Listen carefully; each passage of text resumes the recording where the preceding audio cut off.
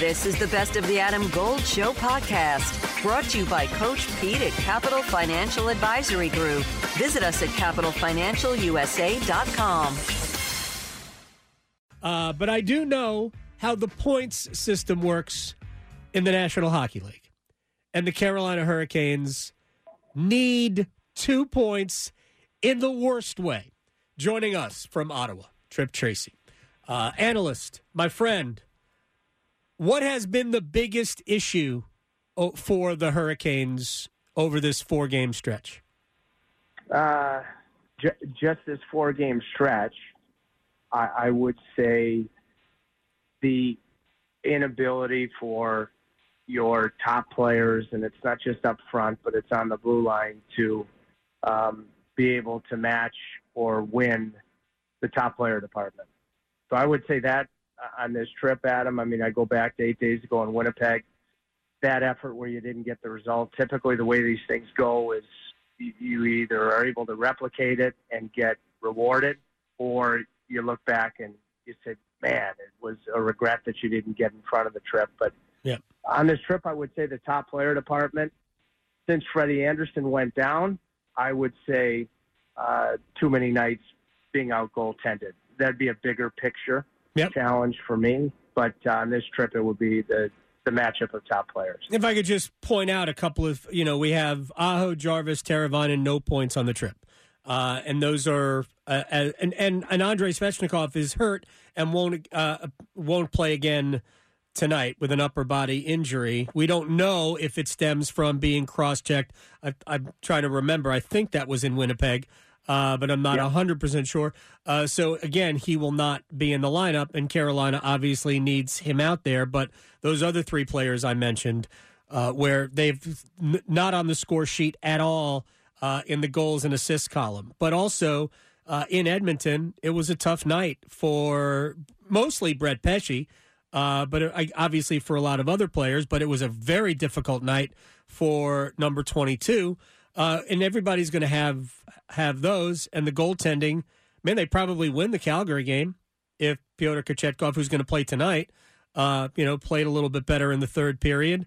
And I know you said right away that Anti's got to have the goal that made it 4-3 for Vancouver. It doesn't take a lot when you're working on small margins, right?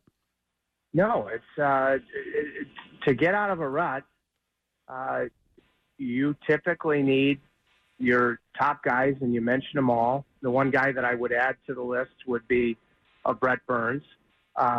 You need them to lead you through the choppy waters, or you need a goaltender to steal you a game. Certainly make a save in the third period when you play your best period of the night on a stuff chance.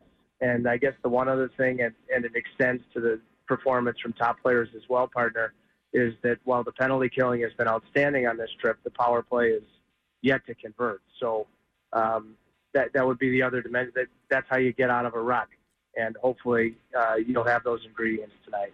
Did the power play not get credit for the Brady Shea goal at the end of the second period? Sorry, yes, no, they did. But here's what was interesting. I thought that was the worst power play they had all night. I thought that there were moments in the other power plays that showed that looked good. It certainly wasn't consistent throughout. But that last one, I thought that was the worst one, and, of course, it generated the goal. I agree with you. I did. What I liked about that power play goal on an otherwise mediocre power play is you and I have talked a lot about shots on goal, and at the proper times, not funneling pucks to the net, but holding on for a better opportunity. I love what Bunting did just inside the offensive blue line, where he held on to the puck for an extra second or two to allow Orlov to position himself to drive the net with speed from below the goal line, and that permits Dimitri to be able to recognize, I've got to go right between the legs of Quinn Hughes to Brady Shea, who will be on the power play tonight, but was on the ice because you were returning to 5-on-5. So, yeah, you're that's a power play goal, but I think not that you number the units, but the first unit in particular on this trip hasn't been able to deliver. I did think that they generated chances, good chances, on the 5-on-3 and then the 5-on-4 late in the first period. And let's see if that group in particular, I think, has to be solutions-based here to get this thing back on track. I think the other thing that has been problematic, and we're talking with Tripp Tracy here, Canes and the Ottawa Senators tonight. The other thing for me that has been a major issue is that even amid good play, and I thought that there was a lot. I mean, I thought Vancouver was the better team against on Saturday night, but I thought there was plenty of good for Carolina. But you cannot survive when your goaltending is not bailing you out regularly. You can't survive the defensive lapses. So Martin Necas was there on the second goal, the one that made it 2-0 early in the second period. He was right at the top of the crease. How do you not pay attention to Ilya Mikheyev, who's right behind you? I just didn't understand Necas. Rod talks about it being there but not being there. I didn't understand that. Sorting out. And so you have two things on those really difficult defensive zone coverage goals that Vancouver court had in the second period. Number one, Necas with his skating ability is back, but he doesn't sort it out, and there isn't any physical engagement to box out. Right. I mean, fighting has a different place in the game than it used to, AG, but a team with the expectation and the success now for many years of Carolina, in 4 games that they've lost consecutively on this road trip, how often have you said, there's been a hit where you're trying to generate something really positive physically, or in that case, boxing out physically with a purpose? I would think in a typical 4-game stretch where you're trying to find it, you'd probably see a fight, that's trying to get things going back with regards to momentum and energy on your side of things. And the one other thing I'd say on the other goal that Vancouver scored, while it's an inability from a stationary Michael Bunting or Marty Necas to find JT Miller, it's also way too non-Carolina-like play down low from guys that you lean on.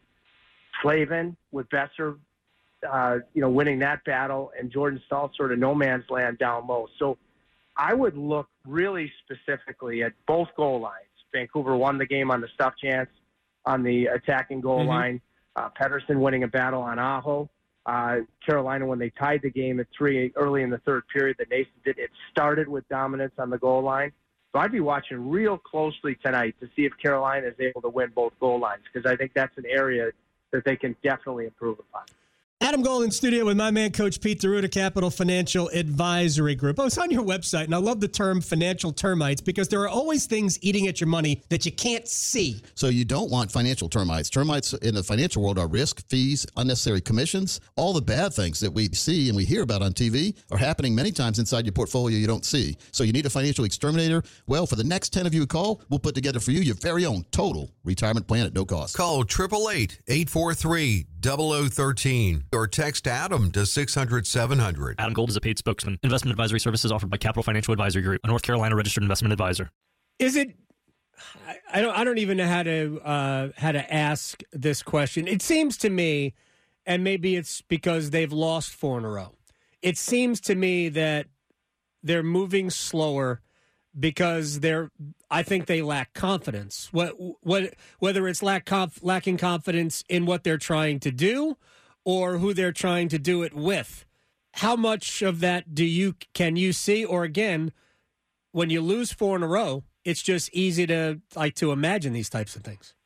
When you start to mentally question yourself individually and as a group, it gets compounded because then you overthink and you stand still. And the end result is you look slower. I don't think they become a slow team. The 10-game segment that ended in Winnipeg, I like that 10-game segment. My big regret is they didn't get more out of it. Mm-hmm. So when I look at their team confidence, which is lacking right now, objectively speaking, the biggest thing that I would point to is the fact that they probably lost confidence in getting that save at a crucial time.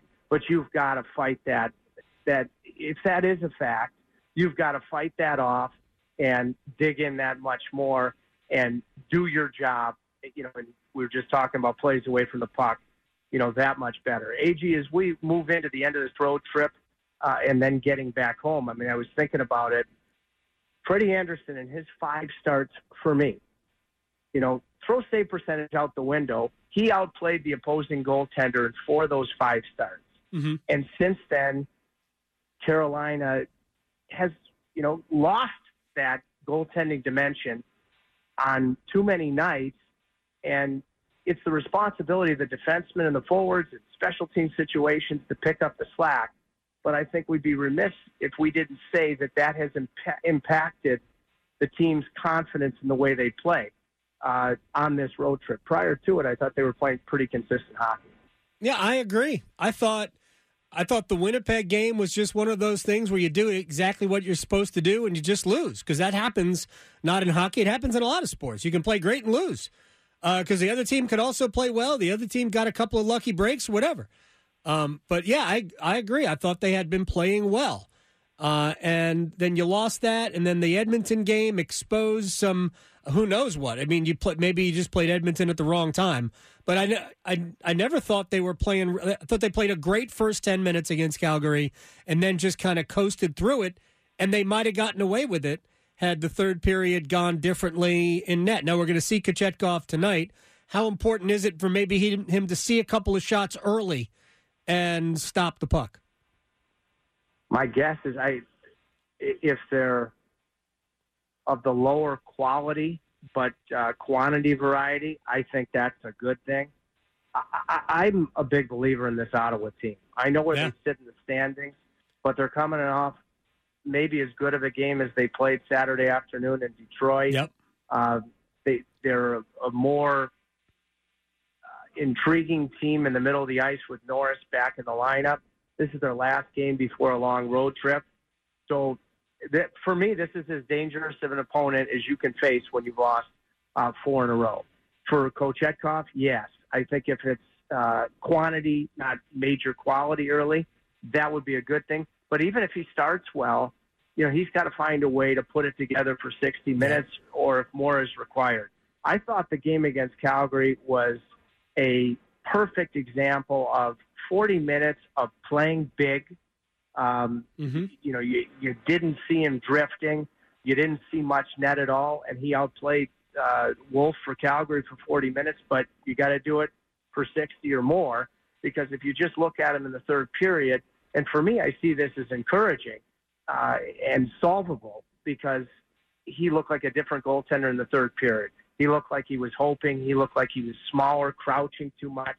The fact that it was there for 40 minutes tells me it's there somewhere. He's just got to find a way to put it together for the entire course of the game. Tripp Tracy, my friend, I appreciate your time. We'll be listening tonight, coming up at 7 o'clock, sir.